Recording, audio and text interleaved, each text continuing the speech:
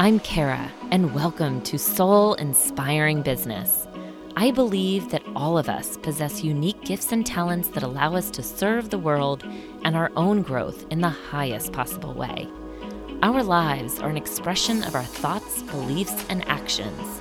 And here, we will explore businesses, thought leaders, and topics designed to inspire, helping propel your own growth so you can live your best and most purposeful life. Welcome to Soul Inspiring Business. Hello and welcome. Thank you so much to all of our loyal listeners for your support, and welcome to anyone joining us for the first time.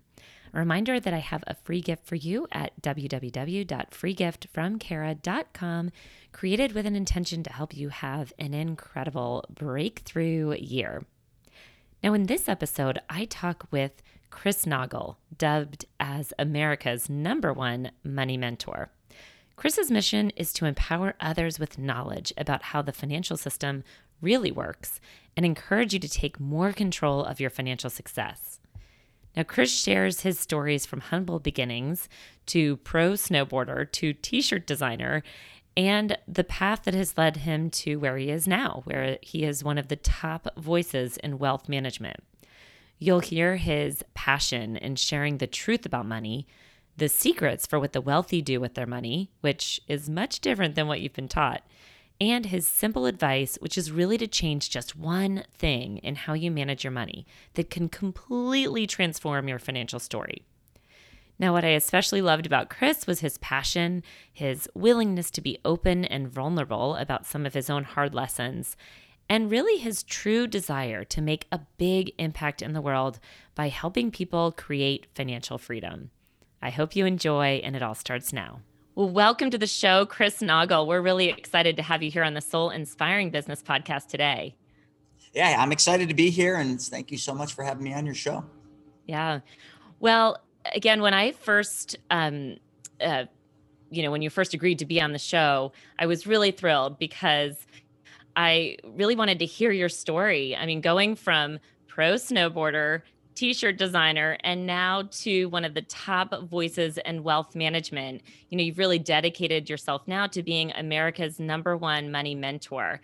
And a few, of your accolades along the way, you've managed over $30 million in assets in the financial services and advisory industry, tens of millions in real estate business, over 200 transactions in an HGTV pilot show. And you've built and owned 16 companies, with businesses being featured in Forbes and ABC and House Hunters. So how does one, I'm always so fascinated to understand the journey and the path that led you to where you are today. So help us understand, what was that journey like? Yeah, the journey's always the fun part, and my journey's been nothing less than a roller coaster ride. And it starts back, just growing up in a lower middle class family. My mom raised me. Dad was an alcoholic, so I didn't really see him much. And I remember we never had money. So when I wanted things, I couldn't just say, hey, Mom, I want a four-wheeler, a skateboard, a dirt bike. It was always, I had to envision it. And I was a big artistic kid, so I would always draw a lot.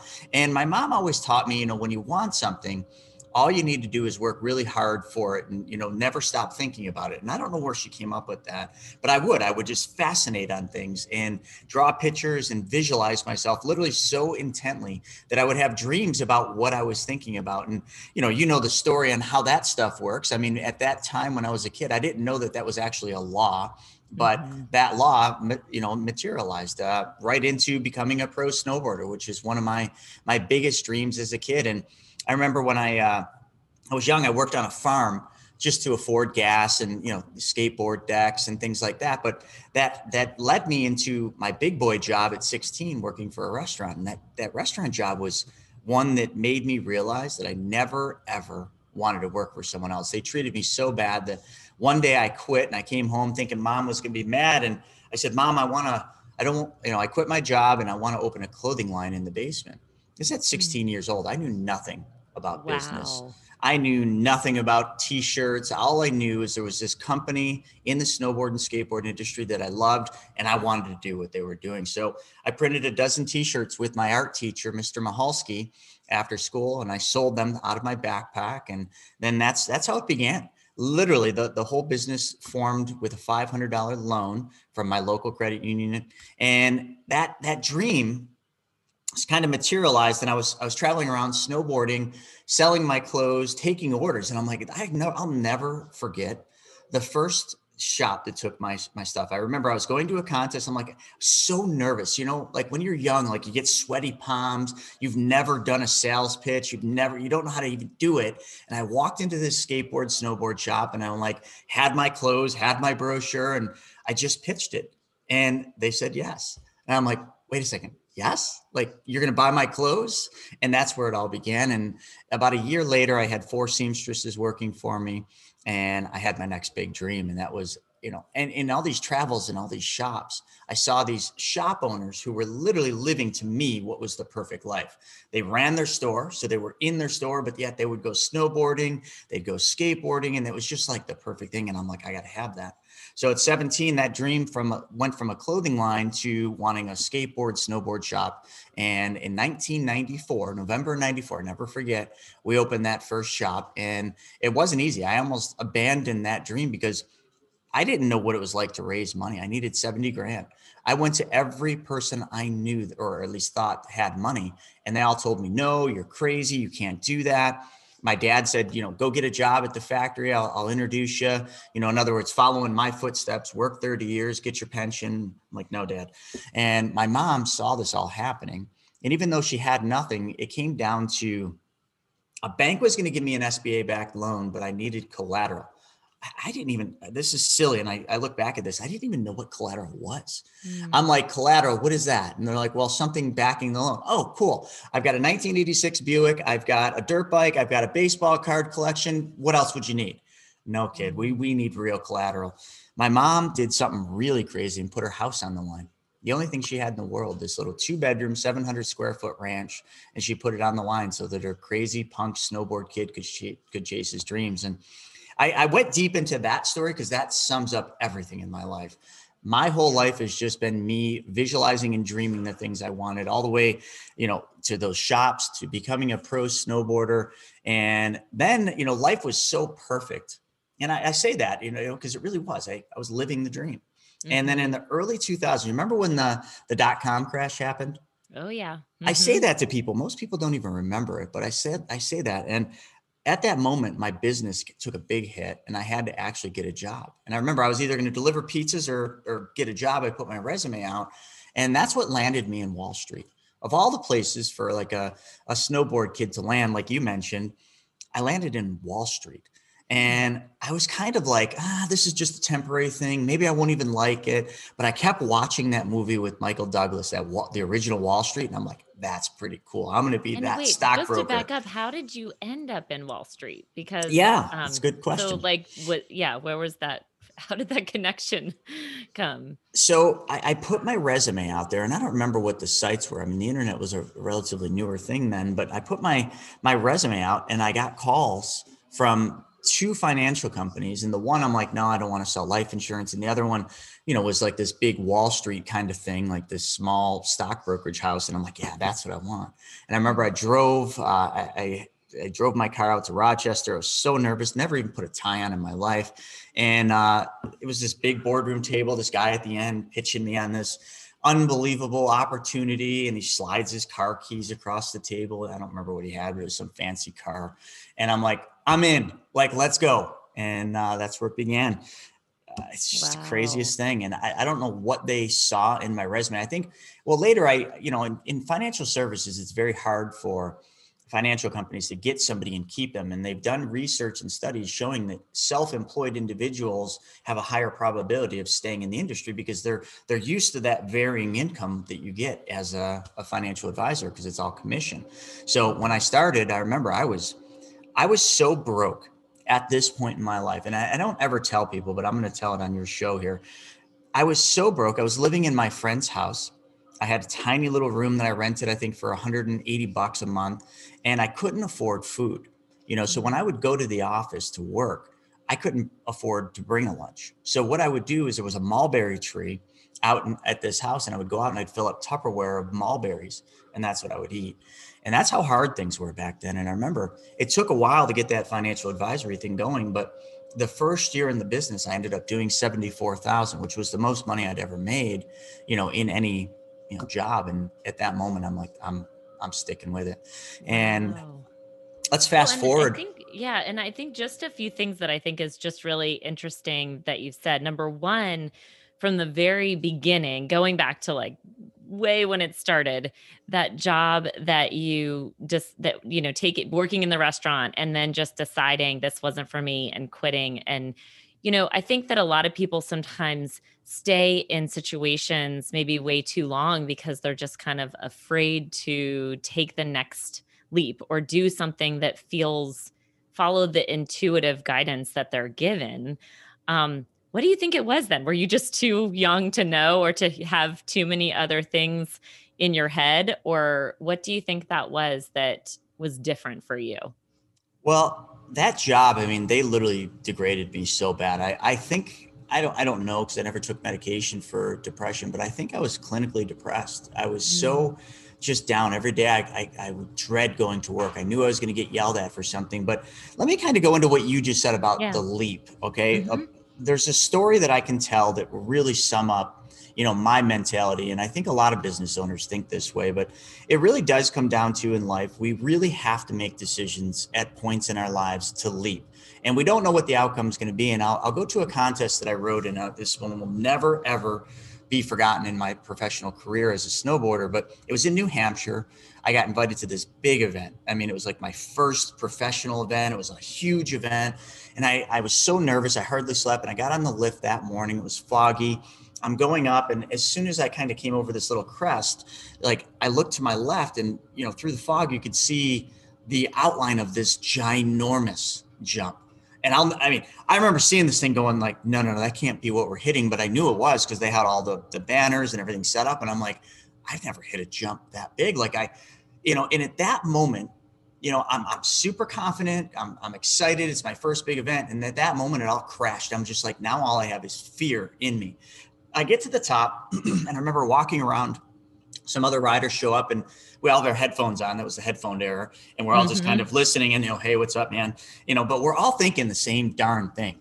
Who's going to hit that thing first? And snowboarders, it was a tight little group. We had this little thing, Rochambeau, and I lost. I don't know whether I was like The Rock and I got paper or something like that, but I lost and I had to guinea pig the jump, which means I had to go first. So I'm sitting at the starting gate. The starter comes over and says, okay, Chris, are you ready to go? Clearly I'm not, but I'm like, you just nod your head. And I'm looking down at this jump and I'm thinking in my head, I'm thinking, okay, if I go too fast and I hit this jump with too much speed, I'm going to overshoot the landing. I could land, I could break my legs, I can be paralyzed. But if I check my speed too much and I don't go fast enough, I'm going to hit that deck and it could blow my knees out. All these things are going through your head. And like parallel this to life, like, right? Every time we got to Hmm. make a decision, we're thinking of all the negatives, all the bad things that can happen. And a lot of people never get past that, especially in real estate. But at that moment, I had to make a decision. I got all these riders, everybody watching me. It's my big moment. So I leaped. And as soon as I leaped, it's just a moment of silence, just gaining speed. And then you're in the air, you're off. But at that moment, the second you took off, in the air on that jump, fear was gone, because at that time, all the practice, all the times you've drilled, all the times you've done this, all kicks in, and it's instinct. It really is. And you do Mm. your trick and you land, you ride away. And at that very moment, when you ride away, fear doesn't even exist in your world. The only thing that you think about is how you can get up to the top again and hit it again, because you got more tricks you need to do. Like that one summary, that one event sums up how I've gone at every business in my life. And I haven't always landed. I haven't always been successful. I've failed on tons of businesses, but I've never not leaped. And I Mm. think, unfortunately, a lot of people in life don't do that leap, which gets them stuck in a job, in a business, or in something that they just are not happy with. And I just Mhm. was never willing to accept that.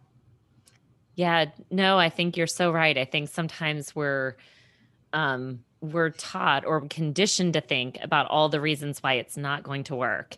And so then we let those fears, get into our head, and it just puts us in a place of pause, or in a place where we're not able to take the next leap, to take the next big growth move that is needed in order to help us learn the next lesson and get to a different level. So you're so right. Now, I- I'm it's crazy. And thank you for sharing, Sure. about you were, down and out, and just didn't even have food, that you were picking from mulberries from the tree in order to eat. So then tell me, how did you break through then, right, to the next step from there? Well, I mean, guys at the financial firm, kind of saw that I wasn't, going to lunch with them. They had a little cafeteria area and I wouldn't be there. And I'd always be like, just sitting at my desk, and, a couple of them would invite me and, they'd buy lunch for me. So that's kind of that. But, I just started getting really good at what I did. And I remember I did what every other advisor, because they had this new org, which was all the new guys that came in, and we were kind of all there, and it was a competitive situation. Like, I want to beat the other new guys. And I remember I would watch them all come in at like 9 and leave at 5. And I'm like, okay, if I'm going to beat them, I got to get here at 7 and I got to leave it at 7. So I just literally did what everybody else was unwilling to do. And some of the hardest things as an advisor is picking the phone up and calling that client that you're just nervous to call. And I just got over that. And I remember I'd just call them and call them and call them. And I started getting really good at talking to people and getting appointments. And I remember, to me, I was thinking to myself, all the training they did, I remember my success really came because I was very good at solving some of these problems. I truly cared. I really did. I remember talking to people, and they'd tell me all the things they're trying to accomplish and the things they're trying to do. And I would ask them, well, how come this isn't working? What are you not doing? And I would just listen intently. And I took tons of notes. I remember I just had notebooks and notebooks of my clients' notes. And when I'd meet with them, I would just focus only on what their problem was. I wouldn't focus on what I'm selling or, what I think. It was always just, if I can solve this person's problem, I'm going to make some money.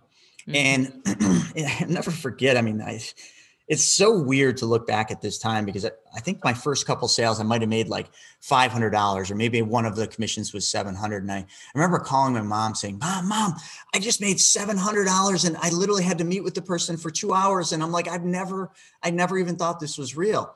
And it was just like, it just clicked.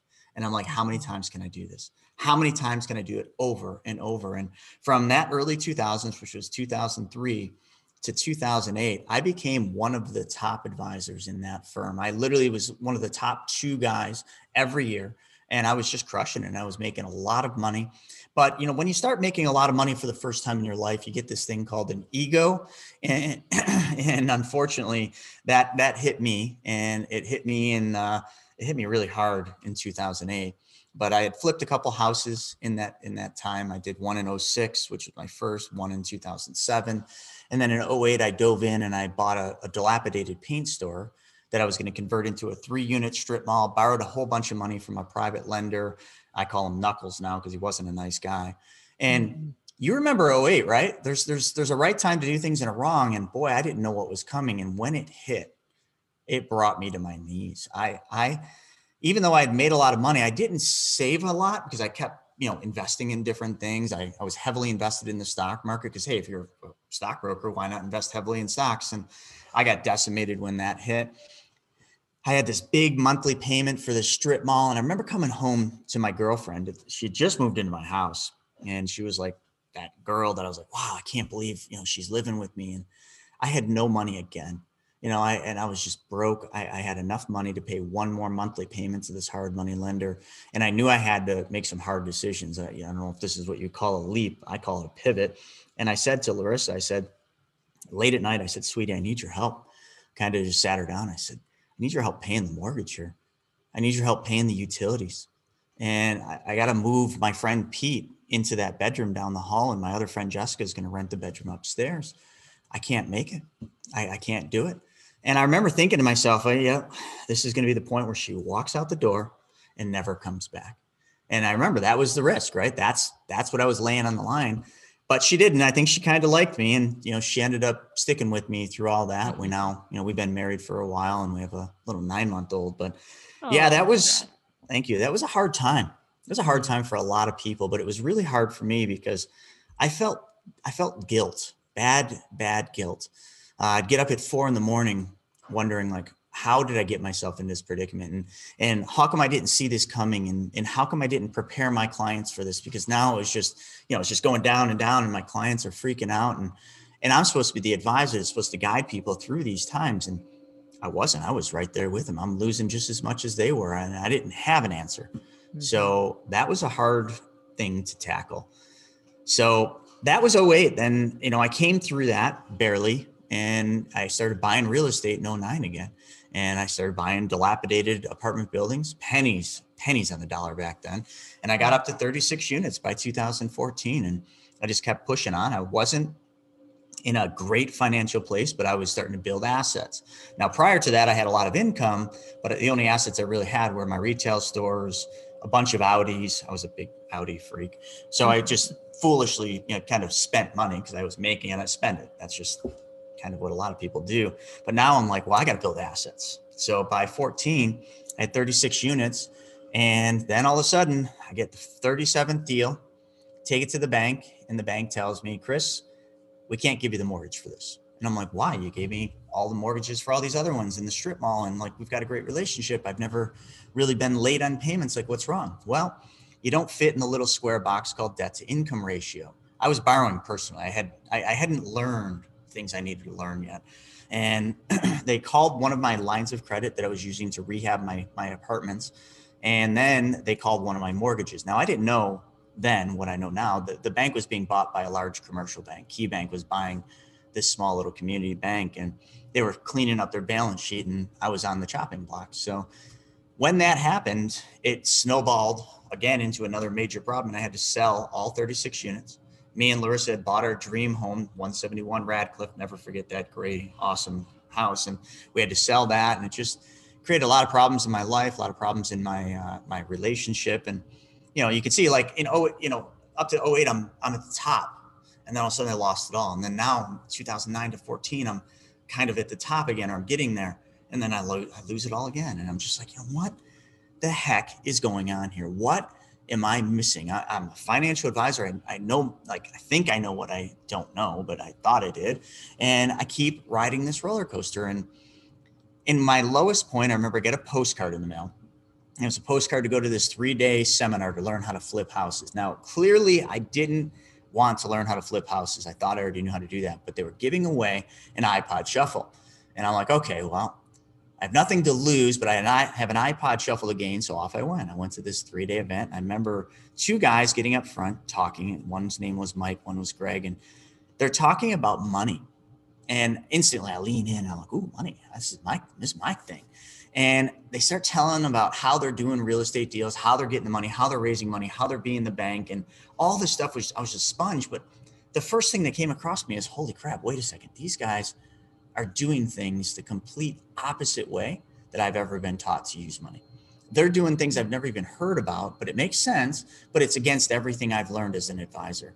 And at that time, I remember I bought into the program and maxed the credit card out. And I started following these 2 guys around, became friends with both of them. One of them is now a business partner of mine. And I learned the truth, or started to learn the truth about how money really works, which was the opposite of everything I'd been taught as a financial advisor. Because as an advisor, they teach us how to be a really good salesperson, how to sell the products, but they don't teach us the truth about money. And that's when I really realized there was a major problem. And from that year, 14 straight to 2021, I've literally made, I don't know if you call it a hobby, made it my life's mission to follow around multimillionaires and billionaires. I was just in Utah with several billionaires last week. And all I do is I just talk to them about money, about what they do with money, and what do they see coming? How are they doing the things they're doing, and how did they get there? And I started seeing patterns with these extremely wealthy people on what they did with money. And I couldn't believe my eyes. I mean, when you see it once, twice, 3 times, it's coincidence. But when you start seeing every one of them doing the same darn thing, and you start saying, this is stupid. Really, this is what you're doing? It's so simple. And it's so simple, but an advisor really can't make any money doing what they do. Therefore, that's why I never knew about it, because it wasn't something I could sell. So interesting. Yeah. Well, and I love that, um, I do think that there's a lot of people too about money that just kind of blindly invest in the stock market or put Hmm. money in their 401k because that's kind of what you're taught to do, right? And so and I think that also there's just sometimes I think a mindset of sacrifice, like that you have to kind of sacrifice and you got to, pour your blood, sweat and tears, but learning the keys to wealth I think from you, and I'd love to find out more about what some of those strategies are. I think is just a way to empower people to really, when you have the information, when you have the knowledge, then you can choose differently and live a more fulfilling life, because spirituality is sometimes, I think, um, synonymous with sacrifice, right? But it doesn't have to be. It can be, I mean, I think part of our mission here is to live the most abundant life that we can. And so, so tell us, what are the wealthy doing differently, or what patterns did you see? Well, one of the main patterns, let me talk about the biggest thing I saw, because this was the thing that I remember when I heard about it. It was from Mike, that guy I was talking about at I was in Salt Lake City at a Cheesecake Factory, and talking to him about how he was lending money to me because I was borrowing money for my flips. And I remember him telling me about this thing. And it was basically, I was saying, Mike, so how are you lending money? Like, where do you use? Like, how do you do this? And he says, well, I use self-directed IRAs for some, but I use my private bank for the other. I'm like, ooh, private bank. That sounds cool. What is that? And he's like, well, it's a banking system that I've been creating over the last couple of years. And he keeps going on and on with this. And I'm leaning in. You ever been so interested in a conversation, just kind of like lean in, that ear starts going, all right, come on, give me more and more. And then all of a sudden, he like starts saying some things that I recognized. And I'm like, whoa, wait a second, Mike, like what you're talking about. Like, are you talking about whole life insurance, bud? Like, is whole life insurance doesn't work the way you just explained it. He says, yeah, but and he keeps going on. He says, it's not just the whole life is just a machine, and it's not a regular whole life. And he keeps going. And I'm like, dude, it doesn't work that way. So whoever's telling you this is lying to you. And he says, he leans into me, very serious. I'll never forget this. I felt like I was being scolded. He leans into me and he says, Chris, if it doesn't work this way, then how have I been lending you money all these years doing it? He said, it works exactly the way I explained. You just don't know what you don't know. And I'm like, oh man, Mr. Big Advisor just got put in his place. And I said, okay, well, teach me. He says, well, I can. I just use this. I don't do this. Like, I learned from this guy, Brent. And I remember I went to Brent and I was all excited. I'm like, tell me about this. I'm an advisor. I know what these are. And he says, all right, watch this 90-minute video. I'm like, no, Brent, I don't need this 90-minute video. Just tell me, like, what do I got to do this? And he says, you got to watch the 90-minute video to understand how this works. And reluctantly, I remember the big cup of coffee on a Sunday. I watched the video, and that 90 minutes went by in like 15 minutes. And after I saw that video, it all clicked. And let me kind of get into it, because I kind of dropped the bomb that it's a whole life, but it's not like anyone understands whole life. So what it involves doing, what the wealthy have done for hundreds of years, all the way back to the Rockefellers, the Rothschilds, Walt Disney, Ray Kroc, heck, up to the current time, McCain and Biden use this. What it involves is changing just one thing in your life. That's it. You just got to add one step. So if people want to do what the wealthy do, it involves one change, very simple change. Change where your savings goes first. So we are taught, as advisors or whoever we get our financial advice from, to give up control of our money when we get it. We go out, we work hard, W-2 or our business, we make money, and I'm going to pull some money out of my pocket because I'm very visual. So it's just easier. So we make money, and I'm going to pull out a $20 bill. So we make this $20 bill, and what do we do immediately? Well, we deposit that $20 bill in a bank. And it feels good. I mean, making deposits in banks feels really good. But what does the bank give us when we do that? Does the bank take our $20, put it in a little box in the back with our name on it, and say, okay, well, when you need it, we'll come back in and we'll grab your money out of the box? No, the bank takes this $20 and immediately lends it out. In other words, the bank has become a master of moving money. That's all they do. They take your money, they move it out in loans. Then they get monthly payments back, and they move those monthly payments out. They're constantly moving money, just like every business in the world. Car dealerships move cars, grocery stores move groceries. But if that's what we're taught to do with our money, essentially we're taught to give control of our money to the bank, and the bank makes all the money and gives us next to nothing. Well, the same thing with 401ks. When we get a job, What are we taught to do? What do your grandparents tell you? When you get a job, put your money in a 401k, make sure you don't retire like we did, save, save, save. So what I did, yeah, I mean, seriously, everybody's the same. Like I'm not just speaking about me. This is every single person I talk to. We're all taught the same thing. We're taught to take our money from our paycheck and, oh yeah, put it in the 401k, and I'm not saying 401ks are bad, but I do want you to really think about a few things when you're putting money in a 401k. This $20 I'm holding in my hand, is it worth more now or will it be worth more in the future? Now, right? Yeah. It's worth the most it will ever be worth today, because in the future, it will be worth less due to inflation and taxes and everything else. So this is my most valuable $20. And I take this $20 and I put it into my 401k because that's what I was told to do. And then that $20 will grow or not grow depending on the markets for the next 5, 10, or 15 years. And then someday later, I'm going to then take this $20 back and I'm going to be taxed on that $20. Chances are taxes will go up. So I'll pay a higher tax rate. So really all I did is compound the taxes on this money. But I also got paid back with weaker dollars because I gave up control of this $20 for all of those years. And literally, and I'm just trying to break down the mindset, and then I'll get back to that one change, promise. But this is great. I really appreciate this because there's so many people that's what we're all taught to do, right? From the very beginning. So yeah, please go on. Think about it. We're taught to do things with money that we would never, ever do with things that money buys. Would you ever take money, go out to the grocery store and buy a nice loaf of bread, come home, put it in your freezer, shut the freezer door, and then wait 5, 10, or 15 years? I know this is silly, but come back, open the freezer, take out that freezer burned loaf of bread, look at it and say, you wouldn't eat that. Would you ever go out and buy your dream car? And then, as soon as you get the keys from the dealer, you're like, oh, no, I can't drive this. Got to wait 5, 10, or 15 years to drive that car. Would you ever say to your spouse the day you're getting the keys for your dream home, oh, honey, we can't move in. We got to wait 5, 10, or 15 years and then we can move in? Absolutely not. You wouldn't be in a relationship if you did that, but that's what you do with your money.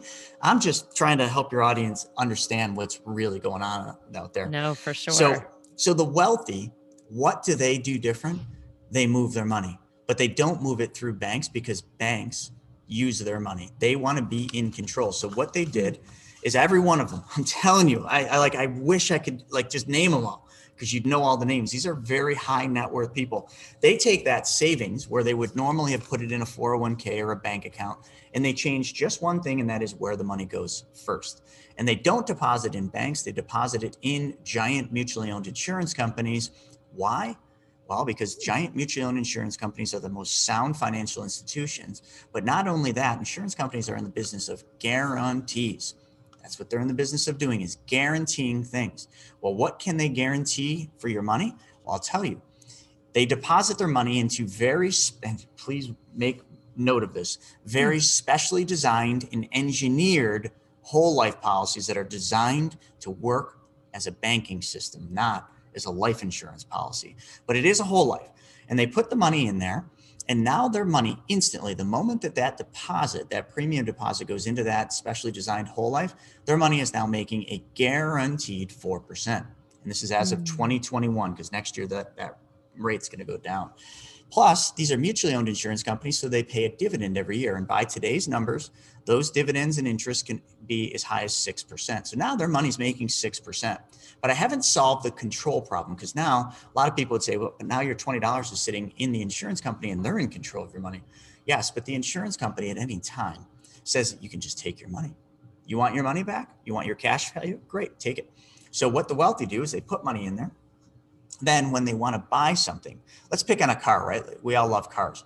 We want to buy a car. So what they do is they save enough money in these specially designed whole lives. Then what they'll do is they'll take the money out of it as a loan. They take a loan from their bank, which is this specially designed whole life, and they go and they buy the car. Now, most people would just say, okay, that's done. If I'm going to buy a car for cash, I save money in a checking or savings account and I pay cash for the car. But the second, in a regular bank account or an investment account, the second you take the money out, you stop the flow of interest that you were earning, right? You can't put 20 grand in a bank account, earn interest on that, and then take all 20 grand out and earn interest to go buy a car, right? The bank stops paying you interest. But this specially designed whole life policy, when you take a loan, your money never even leaves your account. Therefore, remember, it's making 6% with dividend, okay? When you take 20 grand out of that account to buy the car, your 20 grand didn't leave your account. So your 20 grand is still earning uninterrupted compound interest. So whose $20,000 am I holding in my hand? People would ask. Well, it's the insurance company's money, of course. The insurance company will give you a loan up to the amount you have in your account at any time. And they'll just use your money as collateral for this loan. But when I say loan, people think of that as a swear word. Oh, Chris, I don't want more debt. I'm trying to get out of debt. Great. Well, what if the insurance company told you never have to pay that loan back ever? They don't care. They'll never ask you for that loan back. Now, most people would say, that makes no sense. Just like I did. Chris, that makes no sense. Great. Right. But you know why they don't care if you ever pay that $20,000 back in this example? It's because they subtracted the $20,000 from the death benefit that they promised to pay someday upon your graduation. And I don't mean graduation of college or high school. I mean the big graduation day, the day we die. They're going to pay a death benefit no matter what. So if I took 20 grand from them as a loan, they just subtracted from the death benefit. Therefore, they don't care. It's just a push of numbers on the paper. So now I'm holding 20 grand. Now, the insurance company does charge interest on this 20 grand. And as of today, it's 5%, simple interest. My money is still sitting in my policy earning 6%. So I'm making an arbitrage of 1%. For anyone that's listening to this, if you're making 1% at your bank for being able to use all your money, don't ever leave that bank. But you're not. It doesn't work that way. So now I got 20 grand. Now let me wrap this and bring this full circle. I got 20 grand and I located my dream car for 20 grand. Hey, listen, folks, if 20 grand doesn't buy your dream car, just add a zero. This works for Ford Focuses all the way to Ferraris. We just got to add zeros. Okay, we got 20 grand and we buy that dream car. Now, if you had just gone into that dealership and bought that dream car, normally there's a couple ways you can buy it. You can pay cash, which then you just lost the earning potential on your 20 grand by paying cash and you got a depreciating asset. Number two, you could finance the car and exchange monthly payments, principal and interest, for the right to drive the car for a period of 5 years or something. Or you could lease the car, where you've exchanged monthly payments with interest for the right to drive the car, and then you don't ever own the car. All we're going to do is we're going to treat our $20,000 that we just borrowed from our bank, which is that specially designed whole life. We're going to treat this the same way we would treat the bank's money. So we buy the car. We now have the car. We're going to drive it. But now what we're going to do is we're going to make monthly payments, just like the same exact monthly payment I would have given to the Porsche dealer, the Mercedes dealer, the BMW dealer, whatever they would have charged me for this car. I'm going to make that exact same monthly payment back to my bank. On the check that I write every month, instead of writing Porsche, I'm going to write Chris Naugle. How much more fun is it to pay yourself than to pay somebody else? But you see, now every monthly payment that I pay back to my bank, that money can be used by me immediately the next day. So those monthly payments are just really conditioning and just you recapturing and recycling the money that you would give away to everybody else. Do I have time to do one more now that we understand that circle? No, this is amazing. And honestly, I also think, and this is just more from a mindset or visualizing kind of perspective too, but when you are writing checks to yourself, I mean, I think there's also something that must be sort of a fulfilling prophecy as well that kind of brings in more opportunities. I mean, just thinking from like a big picture, mindset perspective, I mean, that's that alone is worth so much, don't you think? Oh, absolutely. Listen, I do this for everything. My wife's Porsche, my Mercedes, I'm the bank. I bought those with my banking system and I make payments back to my bank. And, a lot of people hate making their car payments. I love making mine because every one of them are back in my account growing and I can use them anytime. It is such a self-fulfilling thing that I don't know how to explain until somebody does it. But let's talk about one more if I have time, because this is I'd love to hear. Now we understand that circle, right? Because all we did is we changed where the money went first. We then took the money out to buy the things that we would normally finance with somebody else's bank, but now we were the bank. And then we just made the monthly payments back to ourselves. One thing that people often are very misinformed about is building wealth. A lot of people think that building wealth involves working harder, longer, involves taking on more risk. And there's a part to all of that. Yes, that is part of the wealth building process, but that isn't really what the wealthy do. You see, the wealthy understand that to build wealth, the first place they should start is look at where all their money goes now. So if you went through your monthly expenses, okay, where all your checks are being written every month, and you looked at, okay, money's going to Visa, Amex, money's going to the car dealerships. You look at where it all goes.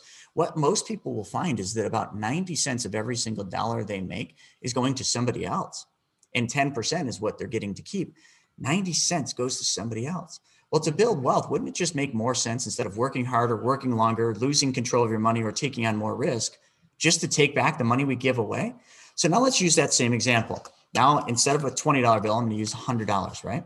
We take $100, we change where that money goes first. It goes into this specially designed and engineered whole life policy. And from here on out, I'm going to call it my private bank. Okay, it goes in there. And then I look at where all my money's going. Now, let's just focus on one. Let's focus on Visa. And this is a real story because this is the first one I focused on. Visa is the one I use the most. And I owe Visa, let's just call it $100, right? We got $100 deposited in my account, my private bank, and I owe Visa $100. And every single month, I pay Visa $10 a month. And they charge me 26.99%. They really do. 26.99%. I pay $10 a month on this $100 balance. Got the numbers. Now what I'm going to do is I'm going to go into my private bank and I'm going to take a loan of $100. So I take my $100 out as a loan. Now I'm holding $100 and I pay off Visa. So now I no longer owe Visa anything. Okay. The insurance company's charging me 5%, but I paid off Visa with this 100. And I used to give Visa $10 every month. So I'm going to grab $10 here. So I got a $10 bill in my hand. Now what I'm going to do is I'm just going to continue making that $10 payment, but I'm going to change the name on the check. Instead of putting Visa on the check every month, I'm going to set up a bill pay that says Chris Naugle on that check. Well, really, it would say the insurance company, but we're just trying to visualize this. Sure. So now this $10 a month, which was equal to 26.99%, is now coming back to my bank. And I just pay it back to my bank as the loan repayment for the loan that I just took out. So every single month, $10 is paying down that $100 loan that I took from the insurance company. But what did I just do in doing that? Let's recap. I started building wealth by taking back money that I was giving away to everybody else. And that didn't involve me to work any harder. It didn't make me work any longer. It didn't make me give up control of my money, and I took on no risk. All I did is I just changed the name on where my check was going. I also made some money on my policy, didn't I? Because my $100 never actually left my account. I was making 6% on that.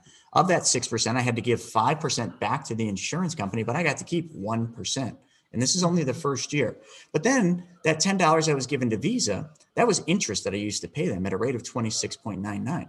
I'm now paying myself back, or recapturing and recycling, 26.99% interest that I used to just gladly give away. So I just made money twice, doing nothing different than every one of your listeners can do.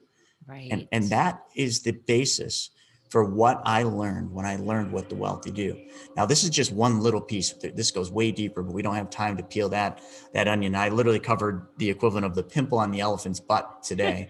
But I just want you to see, if you just drew a circle and you just made sure that every dollar that you save goes somewhere to do the things that we want. Because I don't want any of you, doing, and one of the gurus out there says, okay, to pay off all your debt, what you got to do is eat rice and beans. And when you're sick of rice and beans, you then switch around, you eat beans and rice.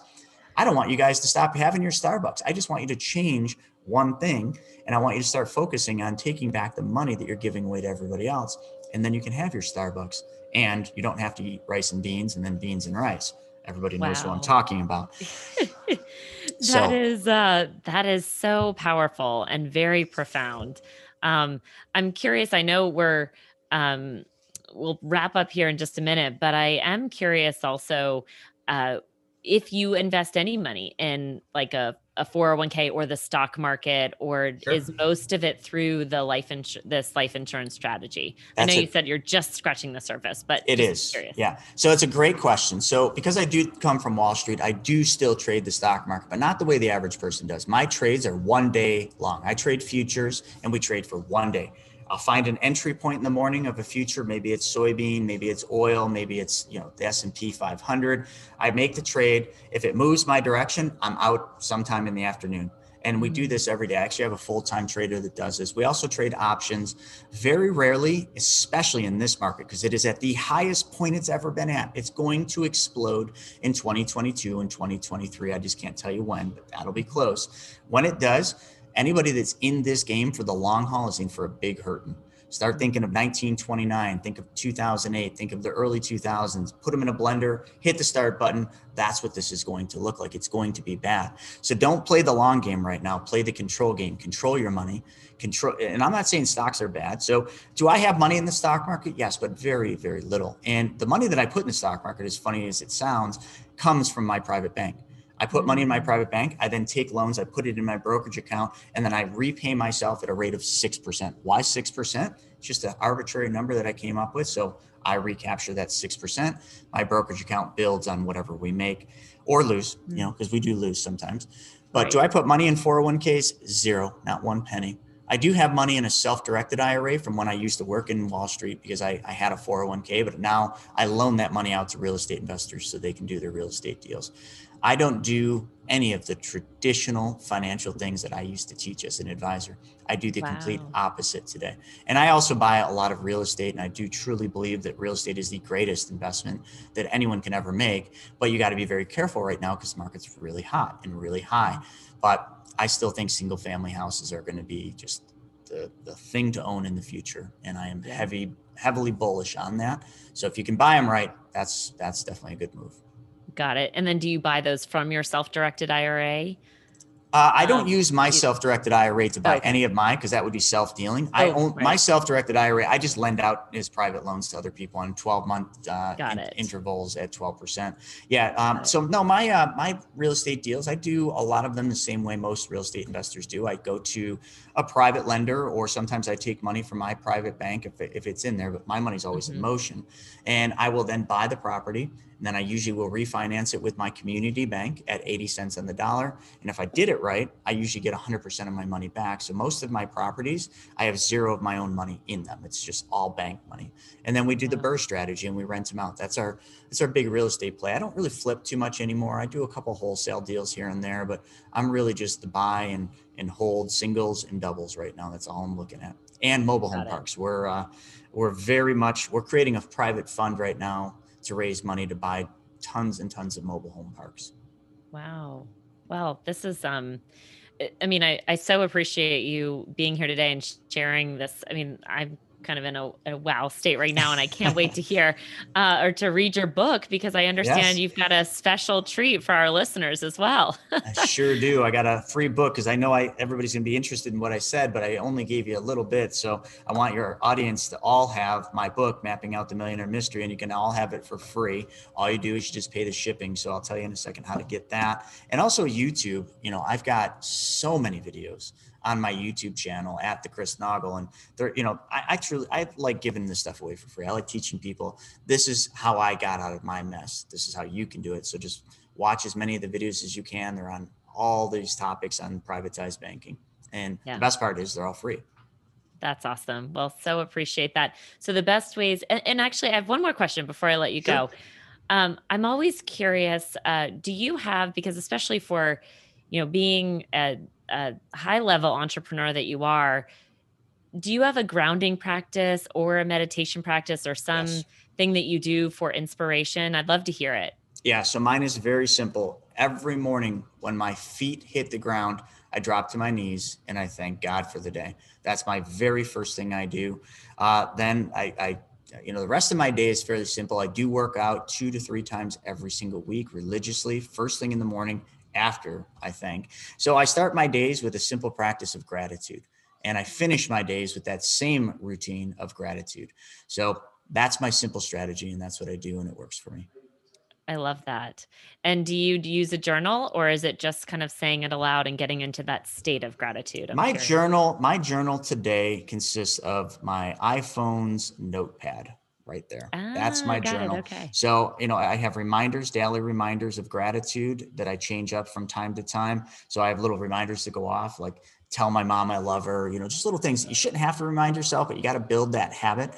So that's what I do. And I do list all the things. And I'm very good throughout the day of making sure that I say thank you a lot of times, and in the form of sometimes just if I speak to somebody on the phone, I mail them a thank you card, so I constantly am doing that. And there's something really powerful about when you do a call with somebody. You don't have to sell them something. And then you take just a moment, you grab a thank you card, and you just write a little note and you sign it and you put it. When you put that in the mailbox, I don't know what it is, but you just feel so good about doing it. And the funny thing is people actually call you and thank you for sending them a thank you card. It's weird. I never got thank yous when I made people hundreds or millions of dollars in Wall Street, but now I send a simple card that says thank you, and I actually get a thank you back. It's amazing how that works. It is amazing. Well, and I actually just recorded a show on gratitude. So I think so we're speaking the same language here, and I think that's one of the most powerful practices that people can implement is just that. I agree. And your world can shift with just, that change too. So, Can I so add anyway, one thing to that? Because yeah, it's so yeah. important. And I'm sorry, I'd be so mad at myself if I didn't say this. The other thing, too, that every wealthy person I've ever done, and something I do, and something you're talking about, is people, if you want to be successful, just give more. I swear to God, like I can't tell you why or how or what makes this happen. But if you just focus your day on finding out how you can give, and give doesn't have to mean, oh, I have to give money, because a lot of people, oh, I don't have any money. When I have money, I'll give it. No, you won't, because when you have money, you'll have the same philosophy as you have today when you don't have money, or you'll just never have money because you didn't give. But if you give your time, you give simple things like find somebody that you can help get groceries for, just little things. I mean, God, there's so many stupid little things you can do. Just give, folks, and your life will transform. I don't know why, but that is another thing that I learned. Yeah, it's so true. And and you're right, it doesn't have to be money. Sometimes we jump to that, but it's just your time. And I love how even when you started, you said one of the things that you focused on was just that person and how can I be of the best service? How can I help them the most that day? And I think that it's clear that, you went from helping people solve problems to helping people now solve bigger problems, Yeah. right? And you're still looking to uh, change the money wealth story so to empower people to create all that they want and That's exactly create what big it wealth. is. It is So creating, not conforming. Don't conform with what people want your life to live or look like. Don't ever conform. Just create the life you want. I love that you yeah, mentioned that. Creation is the most powerful thing there is. awesome. Well, thank you so much, Chris. I so enjoyed all of this. And again, how can people connect with you Yeah, in the best possible way? You mentioned YouTube. it's very easy. So if you guys want the book for free, just go to my website, which is chrisnaugle, NAUGLE.com. One index finger swipe up and you'll see free book. It's just grab the book, pay the shipping, get it and read it. If you don't like reading books, there's an audio book of that on Amazon. But the other thing too, just go to my YouTube and watch the videos. It will transform your life. And if there's any way I can be of service, you just let me know. And all the contact information is on my website. Awesome. Thank you again, Chris. Really You're appreciate your welcome. time. Thank you for the time. I'm Kara, and you've been listening to Soul Inspiring Business. If you found this helpful, go to Apple Podcast and subscribe, rate, and review this podcast. And if you feel so bold, share with others as well. Thanks again for listening. I look forward to growing